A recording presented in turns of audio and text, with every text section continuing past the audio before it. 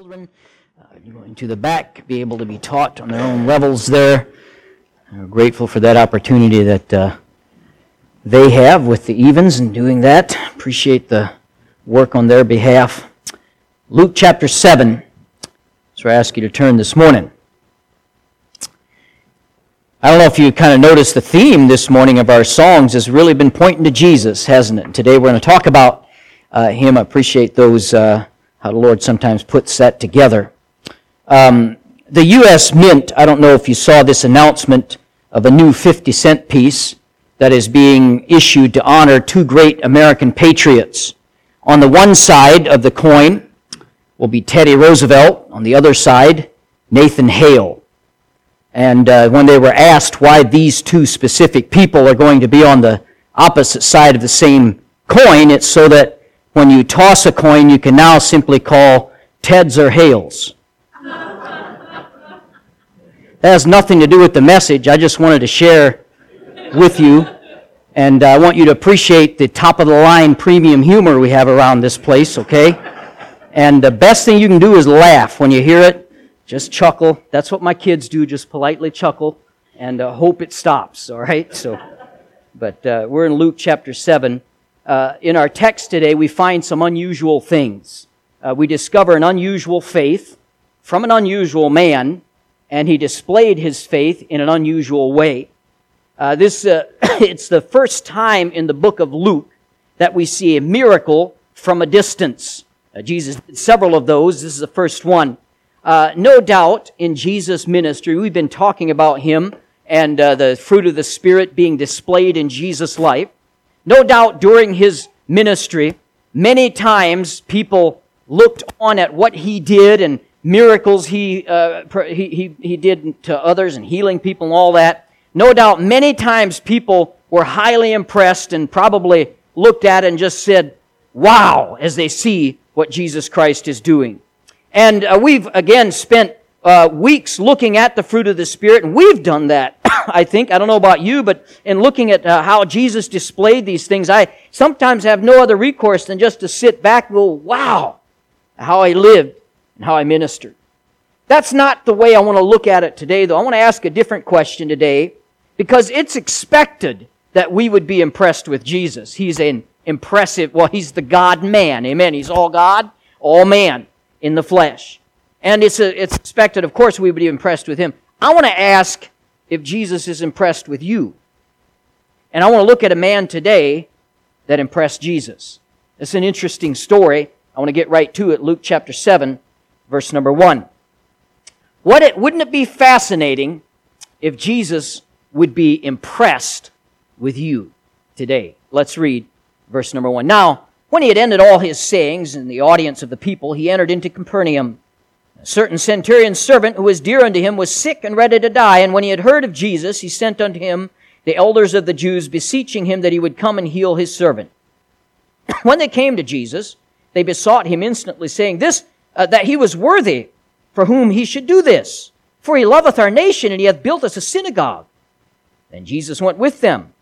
When he was now not far from the house, the centurion sent friends to him. This would be other friends he sent to him, saying unto him, Lord, trouble not thyself, for I am not worthy that thou shouldest enter under my roof.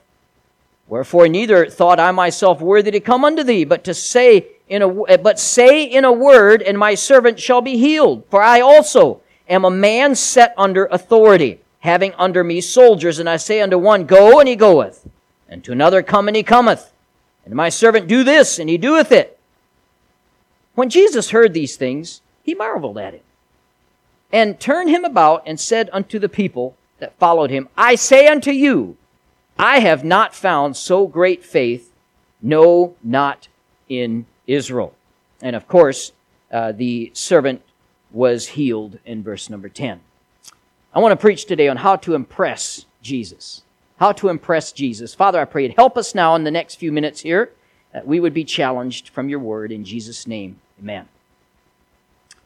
Capernaum lay in one of the small bays of the Sea of Galilee. Now, it's called the Sea of Galilee by tradition. Really, technically, it's a lake. And from Capernaum, one could see down the lake, length of the lake, as well as across it. Just 2 miles away, the Jordan River would flow into the lake, and in Capernaum was, in fact, you could see across just the northern part of Capernaum over, or the lake of Galilee, the Sea of Galilee there, where they fed the 5,000. You could probably see it from a distance from Capernaum. A Roman garrison and an important custom house was in Capernaum there. Also, a synagogue was in this city. Peter was from Capernaum, or he lived there, and also Matthew became a disciple in Capernaum. Now, also in this town lived a soldier, a centurion. In the Gospel, and in the 4 Gospels and in the book of Acts, it's interesting that we come across the term, or we see 4 different centurions that the Bible talks about, and every one of them is mentioned honorably, if you will. The fascinating thing is that these occupiers, these who they were occupying Israel. They had their foot on the neck of the Jews, basically, and yet we find every time a centurion is mentioned, he is mentioned in a positive light. You remember the centurion that watched Jesus die at the very end of the crucifixion, and he removed his helmet, and truly this man was the Son of God. That was a centurion. Now the pagan world at that time was filled with the wreckage of moral decay. Sound familiar? A little bit. It seems like in the Roman army was the one place where you could find some men of character still. This particular centurion was born a heathen, but he was very friendly towards Judaism. We kind of see from the story here and can piece together that he was a seeker. He was the kind of guy that was seeking for something. Now, like today, many secular people were, even at that time, dissatisfied with immorality and then the shallowness of pagan religions. The high moral and religious standards that were put forth by the Jewish faith probably appealed to some people, and it seems to have appealed to this centurion as well. The problem was that they had a lot of rules to obey. And to convert to Judaism, you'd have to change a lot of things, like your diet would be a big one to change. You couldn't eat bacon anymore. That's a big change. Also, if you were a male, you'd have to undergo circumcision to join the Jewish. That would be a big deterrent, I would think. And so he hadn't yet gone all the way over, but he was definitely kind to them. Can I tell you today that religion is not the answer to an empty heart? Never has been, never will be. Having been raised in the Amish religion, and then knowing many people, I've seen a lot of Amish young people. In fact, there's even a word for it. Hollywood has taken it, and don't believe anything you see on your TV about these people, but the Rumspringa word, and there's a season of time many young people will go out and really just live in the world. I mean, they'll live it up. They'll party and do drugs, and they'll drink, and they'll do all these crazy things to leave the oppressive rules of how they've been raised. But many of these young people come back. In fact, probably more than half of them come back to their Amish life, because what they find as the fact that religion does not fulfill you, it never will. Religion does not fill that God-shaped hole within you. But sin certainly doesn't. And sin brings misery and loneliness and despair. And so they go out and they find that sin leaves them even more miserable than they were. Religion does not do much better, but at least it makes an attempt to appease their conscience. It's heartbreaking to me to see young people that think that is their only 2 options. That they have to either go live in sin, which leaves you empty and defeated, or have this religion, which leaves you frustrated and unfulfilled. Can I say today that there is another way? Jesus Christ is another way. He is the way that offers not only appeasement to your conscience, but He will cleanse your soul because He paid for your sins on the cross of Calvary. So it seems this centurion is on a search for this very thing. Now there's another character given in our story. We won't talk about him much because it doesn't say much about him. And that is the slave. The centurion had a slave. We know least about him than anyone in this little scene here. Luke says that he's sick to the point of death. Matthew's story on this version of this story, in Matthew chapter 8, adds that he was paralyzed and in great pain. We never see him. Jesus never meets him. The centurion never mentions his name. We don't know the cause of his illness or how long he's been sick, although we assume it was COVID, but it doesn't say for sure that's what it was. But that's pretty much every sickness today, so let's just apply it here as well. But we don't know. I have to picture this nameless slave lying here on a couch. He was just a slave, but he had something that very, very few slaves had in that day. He had a master that loved him. That's uncommon to have that, to be in that situation. It would be rare. In the Roman Empire, slaves had no rights. They could be mistreated. They could be put to death, and you'd never suffer for it. In fact, an ancient writer wrote this, and I quote, "When your animals are old, you throw them out to die. You do the same with your slaves," end quote. The centurion was not a man who insulated himself from the pain of others, though. He had a heart of concern, even for this lowly servant of his who was dying from some paralyzing disease. The centurion had power. He had influence, but he has now met up with something in his life that he has no power to deal with. He cannot take care of this situation. Everything he's trained for, all the things, the position he's got can't take care of this problem here. And so he comes to Jesus. I wonder how many of us came to Jesus because of that very thing. Life presented us with something we could not handle or could not deal with. So, because he was a Gentile, it would have been frowned on by his peers if they had a Jew enter his home. And so, because he decided he needed a mediator. He got a group of people that basically recruited some of the Jewish elders. And by the way, it's unusual that he would ask them, and it's unusual they do what he said. This has got unusual written all over the story. And so, he goes to them and says, "Would you go to Jesus for me?" Now, relations between Romans and Jews were never very good. The Romans had no use for the Jews, typically, and their Jewish or their religious superstitions. And obviously, the Jews hated the Romans because they were their overlords and were their occupying army, so to speak. The centurion represented all of that. Normally, they interacted as little as possible. So I find this intriguing. A Roman soldier, a centurion, in other words, coming from the word sent, he is in charge of 100 soldiers thereabouts. And so he would be a stern man, accustomed to be obeyed absolutely. Also, he was accustomed to oppress a conquered race, and no one would dare to raise a murmur. He was a heathen man who lived by, you could say, the world's creed, the world's golden rule. You know what the world's golden rule is? He who has the gold makes the rules. That's the world's golden rule. That's how he lived. He who has the power stands on the back of his captives. But God began to soften his heart. He begins to love the nation he has been sent to trample on. So between this rough soldier and these neighbors of his, there springs up probably first a mutual acceptance and then a love of sorts.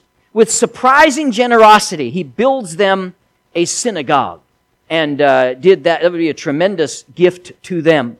So this soldier did not only love his neighbors which were beneath him, he loved his servant which was further beneath him. He was an unusual man.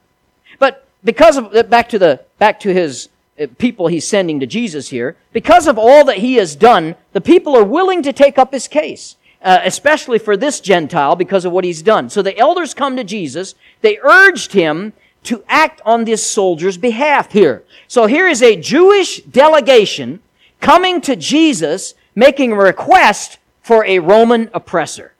You don't see this every day as you read your New Testament. This is an odd scene.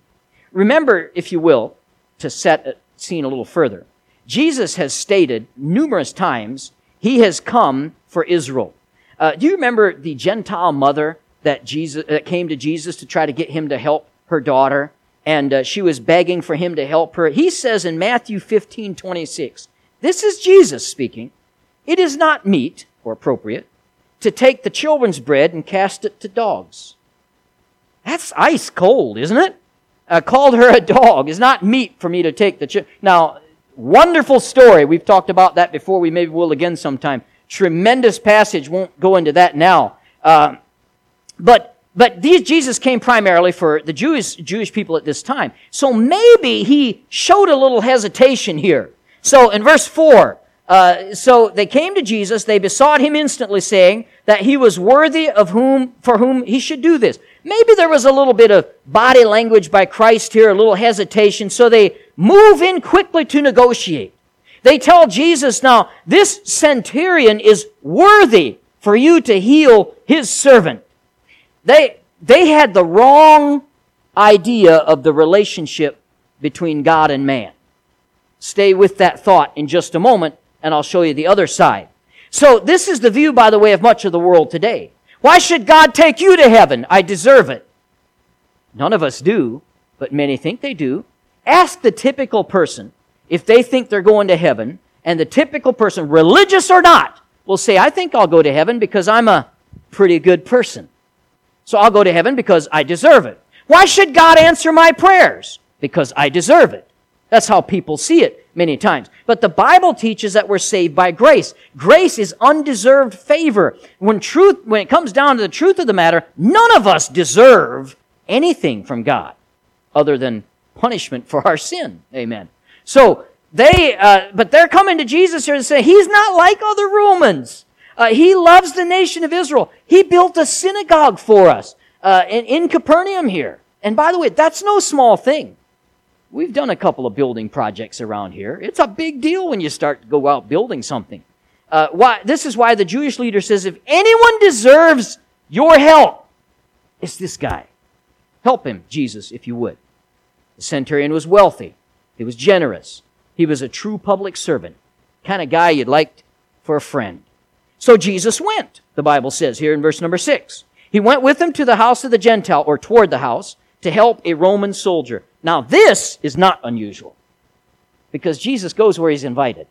You ever notice that? Whether it's a Pharisee who hates Him, whether it's a centurion here, even going out of his way to speak to a dog person, basically, is how they referred to the Samaritans, the woman at the well. Goes out of the way to speak to her and show her His love and acceptance and forgiveness.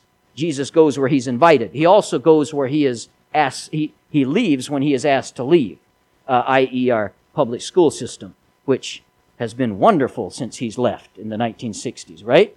It's just an amazing thing how we see the degradation there. But anyway, I digress. Here, He always responds to invitations. But He never made it to the centurion's home because the centurion stopped him. And here we have another unusual statement.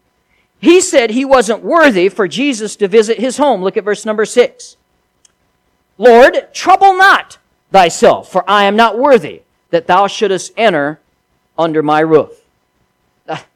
Wait, stop just a second. Because verse 2, all the Jewish leaders, they said, hey, this man, he is worthy. But the centurion says, wait a second, I'm not worthy. Isn't that interesting? Now remember, we're building some scaffolding here to answer the question how to impress Jesus. All right, just add this to the structure here. They say this man is worthy. He says, I'm not worthy. He had the right relationship between God and man, the view of the relationship between God and man, knowing he wasn't worthy. This gives us a good glimpse of this centurion. He sent two groups to Jesus, not to impress him that he was somebody important or that Jesus owed him a favor. He thought of himself as being unworthy to even stand in Jesus' presence. This man, an official of the Roman Empire, spokesperson for the Emperor Caesar himself. Imagine a Roman officer telling a poor Jewish rabbi, I'm unworthy to even stand in your presence. This man has some serious humility going on here. Proverbs chapter 20, verse 6. Most men, that's most men, or we could maybe say almost all men, most men will proclaim everyone his own goodness. Can I have an amen from the wives? Is this true, women? Amen. Most men will proclaim everyone his own goodness.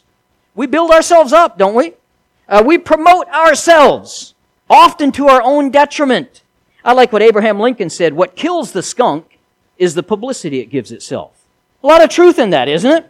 A lot of people do the very same thing. Bring all kinds of publicity and it takes them down. Not the centurion, though. We see in this statement his tremendous humility. And humility, by the way, is a true estimate of oneself. That's a great definition of humility. A true estimate of yourself. You ever heard anybody brag on themselves? Man, you're braggadocious today, just telling the truth. Not really. Because a true estimate of ourselves leads to humility, not to pride. Okay? So, this is where he was at. John Flavel said this, they that know God will be humble, and they that know themselves cannot be proud. Very, very true statement as well. Humility is imperative if we're going to serve God faithfully, especially if we're going to impress Him. We must have humility. Jesus Christ set the example. Philippians chapter 2, verse 8, He humbled Himself, made Himself in the fashion of a man to be our Savior. He was the one who occupied the highest place in heaven and voluntarily took the lowest place on earth. While most men seek a throne to build their kingdom, Jesus reaches for a towel to wash His disciples' feet. Jesus had humility. We've already talked about that in our series here. Oh, for more people today with humility. We are so full of ourselves that it leaves no room for God in our life. The healthy heart. I read this week is good. Exercise. The healthy heart is one that gets good exercise. Bowing down in humility and rising in exaltation. If we do that in our heart, that would be good exercise for us all. One great example of this is the Apostle Paul. The Apostle Paul started out in life as somebody. He had advantages. Today we would call him an Ivy Leaguer. He had the best education. He had the best pedigree. He made the most of all of his religious opportunities. He was extremely religious. He was a man of position and power. He called himself later, referring to that time, as a Hebrew of Hebrews. Before he met Christ, he was a powerful man, feared by thousands and revered by just as many. It was surprising he could eat. He was so full of himself. This is who Paul was, filled with pride and himself. Then he met Jesus Christ on the Damascus Road. And something happened to Paul. Don't miss this. This is so good. There's a progression in his life. And I know I've shared this before, but I love reading this often because it's a good reminder for all of us. Paul, as he started to follow Christ, began to see himself differently. He wrote a book, well, now it's a book, but a letter to the Corinthian church, and he writes in 1 Corinthians 15:9, this was about 54 A.D., a few years after he had been saved. About 54 A.D. So he writes in describing himself, for I am the least of all the apostles. Now let me give you three groups of people here, just to illustrate this. Let's put Christians right here in the middle. Saints is the way the Bible calls them. And the apostles would be higher than just a regular saint, amen? I mean, we're talking the apostles. That's a pretty elite group. You had to have seen Jesus Christ. There's no apostles today because nobody has seen Jesus Christ living. And so this was a unique group. And Paul said, and so you have the apostles up here, we'll have the Christians in the middle, and then we'll have the wicked sinners, unsaved people, down at the bottom. Okay, so here's Paul's progression. He says, I'm the least of all the apostles. Still pretty high though, isn't it? I mean, being the least of the apostles puts him above me, who's just in the Christian group, amen? Then a little time passes, 7 years to be exact, well, 6 years. And he writes a book to the church of Ephesus. And he says in Ephesians 3:8, I am the least of all the saints. Interesting. Here, a while back, he was the least of the apostles. Now, he's the least of all the saints. But wait a second. He's growing closer to the Lord. He's planting churches. He's winning scores of people to Christ. He's writing our New Testament. I'm the least of all the saints. Another year goes by, a year or two goes by, and he writes a book to Timothy to encourage him. And he said in 1 Timothy 1:15, and this was in 64 A.D., he says, I am the chiefest of sinners. You see what happened to Paul? He starts up here. And the closer he gets to God, the further down he moves on his own little totem pole. See, that's what happens to us when we get a good glimpse of who God is and who we are. We're not filled with pride. You know, pride's like a drum. The very emptiness in it is what makes the noise. You ever notice that about a drum? That's what a proud head does too. A lot of emptiness, a lot of noise. People love to toot their own whistle when they're proud. And so we need to have humility. This is what this man had. And it's what you'll have too if you get a good dose of God in your life. Appetite says be sensuous, enjoy yourself. Education says be resourceful, expand yourself. Materialism says be satisfied, please yourself. Psychology says be confident, fulfill yourself. Humanism says be capable, believe in yourself. Pride says be superior, promote yourself. God says be wise, humble yourself. If we did that, it'd make a difference in our life. 1 Peter 5:5 says to be clothed with humility, for God resisteth the proud and giveth grace to the humble. That's just what the centurion did here. Now, here back to our opposing opinions. I find this fascinating. The Jewish elders tell him, Jesus, that this man is worthy. The centurion tells him, I am not worthy. So which one is it, I ask you? Was he worthy or was he not worthy? Another question, is this even a good approach in the first place? Should we try in our life as well to find some balance between feeling worthy or to receive favor from God and feeling unworthy? Not really. There's really no middle ground here. The answer is to take our eyes off of ourselves, our own worth or lack thereof, and fix our eyes on Jesus. Let me explain a little further. Because if you come to God with a need and you say, hey, I deserve your help. I deserve an answer to this prayer. I deserve to have this need met. Or if you don't come to God at all, because I'm undeserving, why would God save someone like me? Why would God care about me? And both of those approaches are absolutely mistaken. Because either way, you're putting your faith in yourself and your performance, either your performance or lack thereof. Either way, you are the focus. Listen, friend, in the right relationship between God and man, you are not the focus. He is. He's done what He needs to do to save us and to sustain us. What a blessing. The truly humble man doesn't know he's humble. You ever notice that? We all joke about, I wrote a book on 10 ways to be as humble as I am. I'll sign it for you if you'd like. We joke like that, but really, the truly humble man doesn't know he's humble. One of my favorite illustrations is the pastor. He was such a humble pastor and for years served this church family. And his church family appreciated his humility and his grace so much. They gave him a button that said, World's Most Humble Pastor. And they presented it to him because, well, Pastor, you're such a humble guy. We just appreciate you so much. So they gave him a button kind of about this side, said, World's Most Humble Pastor. The next week, they took it away from him because he wore it. Right? You're not humble anymore once you wear it. Amen? So the humble person usually doesn't know they're humble. Moses didn't know his face glowed. He'd just been with God. And God was all over him. That's what humility does. The centurion knew he wasn't worthy of Jesus, yet he put his faith in him. Here we come to the point where he impressed Jesus. I want you to look at this. Look at verse number 7. Wherefore neither thought I myself worthy to come unto thee, but say in a word, and my servant shall be healed. For I also am a man set under authority, having under me soldiers. And I say unto one, Go, and he goeth, and to another, Come, and he cometh, and to my servant, Do this, and he doeth it. Look at his reasoning there. The centurion saw Jesus for who he was. And with this faith, or his faith, I should say, came from that understanding of who Jesus was. To the centurion, this was perfectly logical. I have authority over men. They have to obey me. They don't have a choice. You have power over disease. It has to obey you. It doesn't have a choice. He argues from what he knows about himself and what he believes about Jesus. If my authority produces instant obedience, how much will your authority produce, is what he's telling Jesus here. You know the only limits that are on God, that really limit God and His power are the limits we put on Him? He's unlimited power. We put those limits on Him.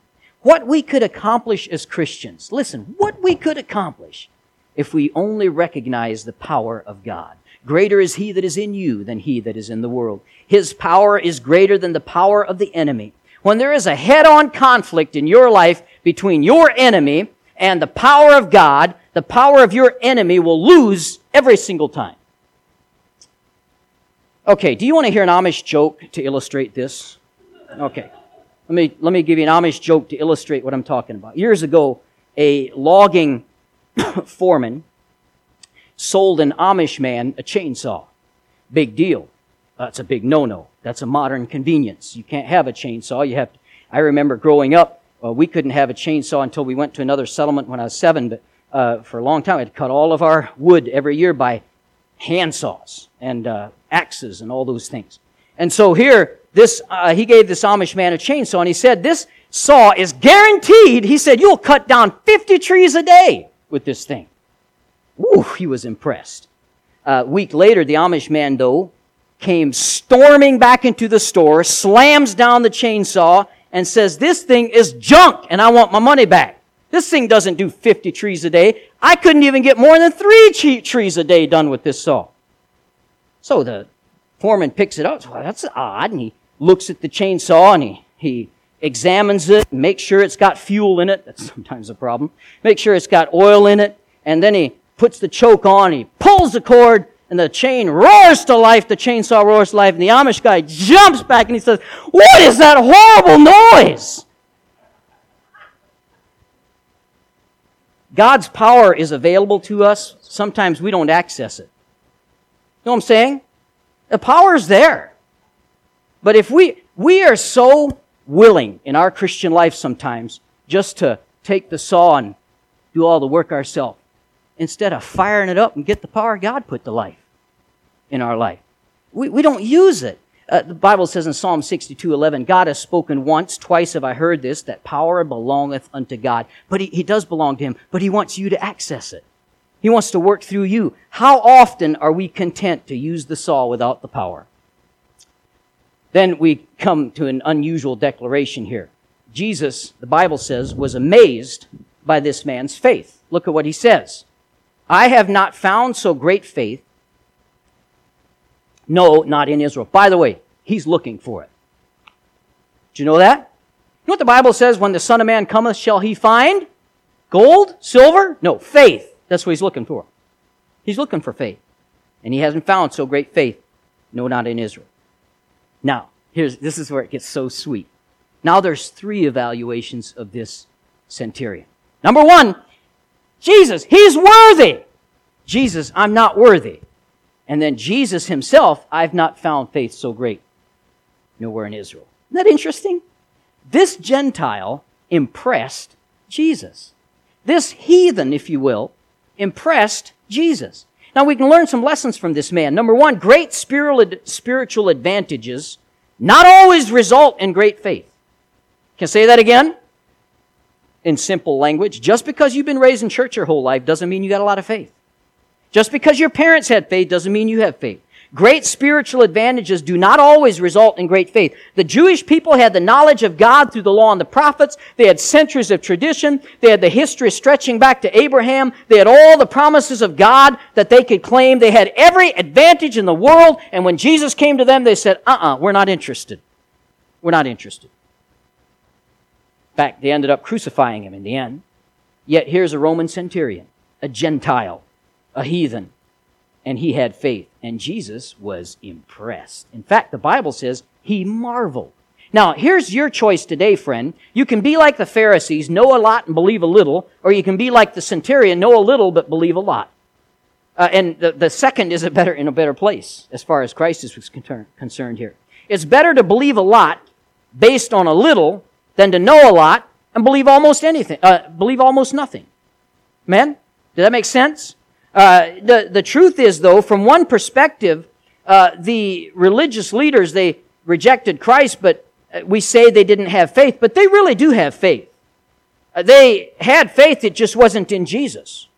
The religious leaders had lots of faith, but it was all pointed at themselves. Because truly, folks, faith is completely natural. We all have faith. It's already going somewhere. Everyone in here this morning and everyone in Brookings this morning, they have faith in something. Most of the time it's in their own goodness, whatever that might be. But what we need is the Holy Spirit to redirect our misplaced faith and point it on to the Lord Jesus Christ. And that's where That's where the Holy Spirit comes in and does that work within us. Faith happens naturally. It doesn't just get created out of the blue. It gets redirected by the Holy Spirit. But spiritual advantage doesn't mean you'll have great faith. Number 2, great faith is often accompanied by a sense of a great need.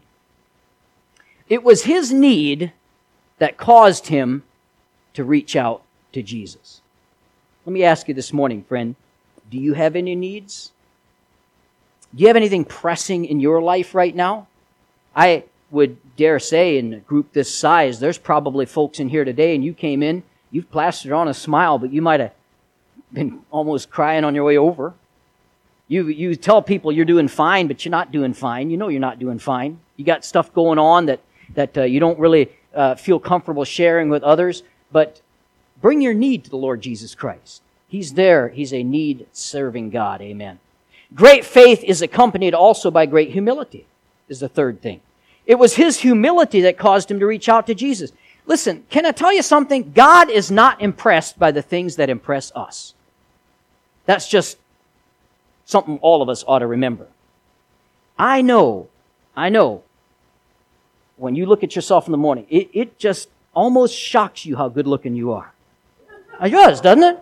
I mean, man, and sometimes we stop to admire ourselves. Just amazing how good looking I am. God's not impressed by that. He isn't. He made you like that. By the way, your talent. Oh, the talent I have. God is so lucky to have me on His team. He's not impressed by that. He gave you that talent. That doesn't impress Him. Our good works. Ooh, this gets tough here. Our good works don't impress Him. Now, I say that as far as getting merit from Him. Our good works don't impress Him. He says in Isaiah 64:6 that they're filthy rags compared to His righteousness. Merit does nothing for salvation. There's nothing we can offer to Him that makes Him want to give us salvation. All right? Down in our hearts, we believe it. We go through, most people do anyway. If I were a better person, God would answer my prayers. So we try and keep on trying. We work hard, we go to church, we obey the rules, we act nice, we try to be good. We hope that all that will make a difference with God. But in the end, religion can do the very same thing. I mean, you can do all those things with religion. It makes no lick of difference in your life. What does it take to impress Jesus? Faith. Unexpected, unashamed, unabashed faith. By the way, aren't you grateful for that? Because if it were riches, if it were good looks, I'd be okay, but some of you, there'd be a problem. But if it were I'm kidding. If it were money, if it were education, if it were position, if it were power, we'd be disqualified. If it took being really religious, a lot of us wouldn't make it. This is a warning to those who have great knowledge, but practically believe very little. And it's encouragement to those of you who might know very little about what's in this Bible, yet you trust God based on what you know. Bless the Lord for you. Keep doing that. Hey, just trust Him and believe what you hear, what you know already.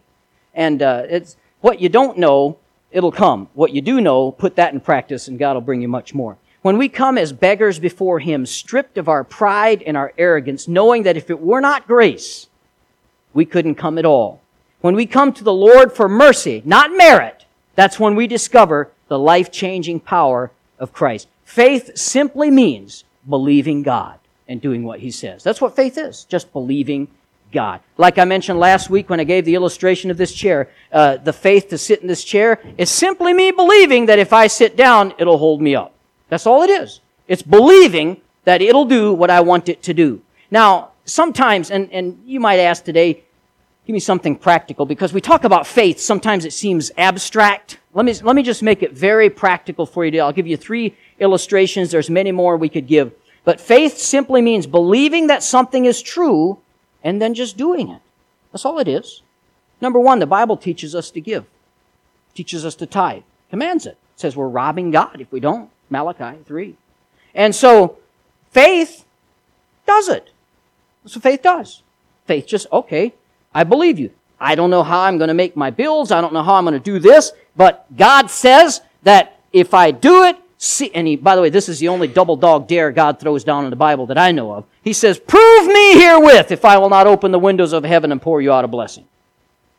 And so faith says, okay, God, I believe you. I'll do what you say, and I'll trust you'll do what you say. That's all faith is. It's that simple. Number 2, the Bible says not to forsake the assembling of ourselves together. Essentially, it's saying be faithful to church. So faith says, okay, I'll do it. I'll go to church faithfully. I might have to rearrange my schedule. I might have to do some moving around here, but I will go to church faithfully because that's what faith does. It believes it and does it. There's a man in our church, in fact, he's here this morning right now, who turned down a good job and took another because the first one affected his church schedule. And he didn't want to affect his church schedule, so he took a second one. You say, does that impress God? I believe it does wholeheartedly. Amen.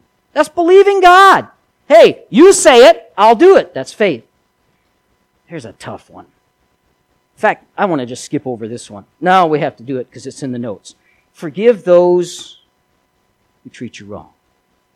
Love those who hate you. The Bible tells us to do that. It's a command. Now, we can't really do it on our own, can we? It's not something, I don't know about you, but that's really hard for me to do. If somebody misuses me or hurts my family or does something to just terrorize me or my family, and I say, oh, I love them so much. That's not an easy thing to do. But faith says, I believe you, God. I believe that with your enabling, I can love that person. By the way, pray for them. That helps. Not that a rock will fall on their head. That's an Old Testament thing. Pray for them, and it'll help you gain a love for them, okay? So, we can't do, but I'll give you an example here. If I turn my phone on, most of people who have smartphones today, there's that little thing called Wi-Fi, and it's everywhere today, isn't it? I love going places where there's no Wi-Fi. Man, you want to get your kids upset, find places that don't have Wi-Fi and take them there. Amen? By the way, another great way to call them to dinner. Don't go yelling through the house and hollering for them to come to dinner. Just go turn the router off. They'll all show up, and they'll come see what's going on. But the Wi-Fi, and so when I turn on my Wi-Fi, I can access information, and I can get what I need. I can get access to what I need. Faith is like Wi-Fi. It's invisible, but it has the power to connect you to what you need. And we could go on and on with examples, but you get the idea. Faith is simply saying, okay, God, you said it. I believe you, and I'll do it. Put it to work in my life. That will impress Jesus. It'll impress God if we do that. Faith works when our trust in the Lord is so strong that we're willing to take a risk. I think this is why the Pharisees, who had plenty of religion, never had much faith. Too dangerous, too risky. They couldn't afford to take a risk and have faith in the Lord Jesus Christ. But this centurion, why he impressed Jesus? Think about the risk that he took. What if Jesus wouldn't have come? What if he tried to save the servant and it wouldn't have happened? What if Jesus rebuked him for not being Jewish? Can I tell you today, friend, every time you want to enact faith in your life, there's always going to be a what if. Overcome it. Faith is belief plus doubt and acting on the belief, not the doubt. The reason you don't have faith and we don't have faith in our life is because we act on the doubt, not on the belief. But feed your faith and your doubt will starve to death. Amen. Put that to work. What tremendous faith this man exhibited. No wonder Jesus was impressed. By the way, Jesus is in command of what's overcoming you today. It's highly likely that each one of us in here today are impressing Jesus right now. Let me explain what I mean by that. That there's only 2 times in the Bible that it says Jesus marveled. Interesting if you look at both of them. The first one is right here.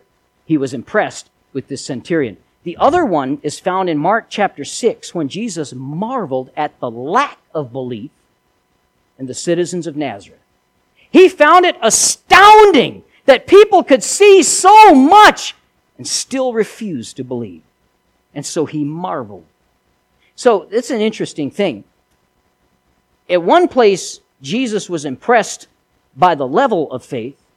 And in another place, Jesus was impressed or depressed by the lack of faith. Let me ask you today, which one are you? Where does that find you? Is Jesus looking at your life and says, that guy, you know what? She or he, they got their problems, they got their struggles, we all do, but they take what they learn from the Bible and they put it to work, they're doing the best they can. That impresses Jesus, that impresses God. Or does he say, man, all that they've seen, all they've heard from the Word of God, all the reading in the Bible they've seen, all the knowledge they have, and they still won't believe. And He marvels at that. Isn't that something? God can marvel at you for two different ways. I'm asking you today, which one is it? I don't know about you, but I'd kind of like for Him to look at me and be impressed in a good way, amen? Not be impressed in a bad way. What impresses Jesus in your life? How is He impressed in your life? Let's have every head bowed, every eye closed. We covered a lot of ground today. Maybe the Holy Spirit or the Lord spoke to your heart in a special way about an area that you can do better serving Him. Maybe we know things that we ought to be doing and we're not doing them. We know we should. We just don't do it. That's called a lack of faith. Lack of obedience. Faith equals obedience, and obedience will equal faith. They go hand in hand. How about you today? How are you doing? As she begins to play, would you stand along with me, heads bowed, eyes closed, still the altars.